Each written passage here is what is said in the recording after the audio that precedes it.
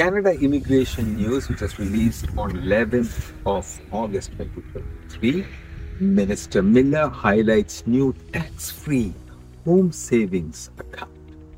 Okay, in Canada. Good day, ladies and gentlemen. This is IRC News, and I'm Joey Stephen, an authorized Canadian immigration practitioner, bringing out this special edition of immigration news from the federal government CIC press release. This news is released by the government on the 11th of August 2023, and I'm coming to you from the Polinsys Outdoor Studios in beautiful Pleasant Point, Nova Scotia. Today is the 19th of August 2023. As house prices in Canada has climbed, savings for a down payment is out of reach for many Canadians, particularly young people. Today, the Honorable Minister Mark Miller, the Minister of Immigration and Refugees, shared how new tax-free first home savings account is available and helping put home ownership back within reach of Canadians and permanent residents across the country.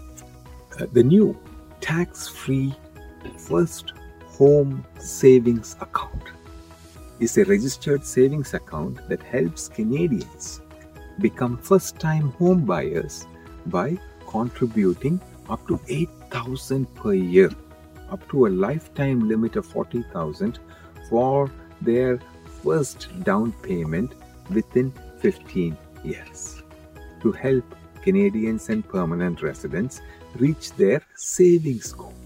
First home savings account contributions are tax deductible on annual income tax returns like a RRSP, registered retirement savings plan. Like a tax-free savings account, withdrawals to purchase a first home, including any investment income or contributions, are not taxable. Tax-free income, tax-free in and tax-free out. If you need assistance to participate in Canadian provincial or federal immigration programs or assistance after selection, please contact us, myar.me-contact-us.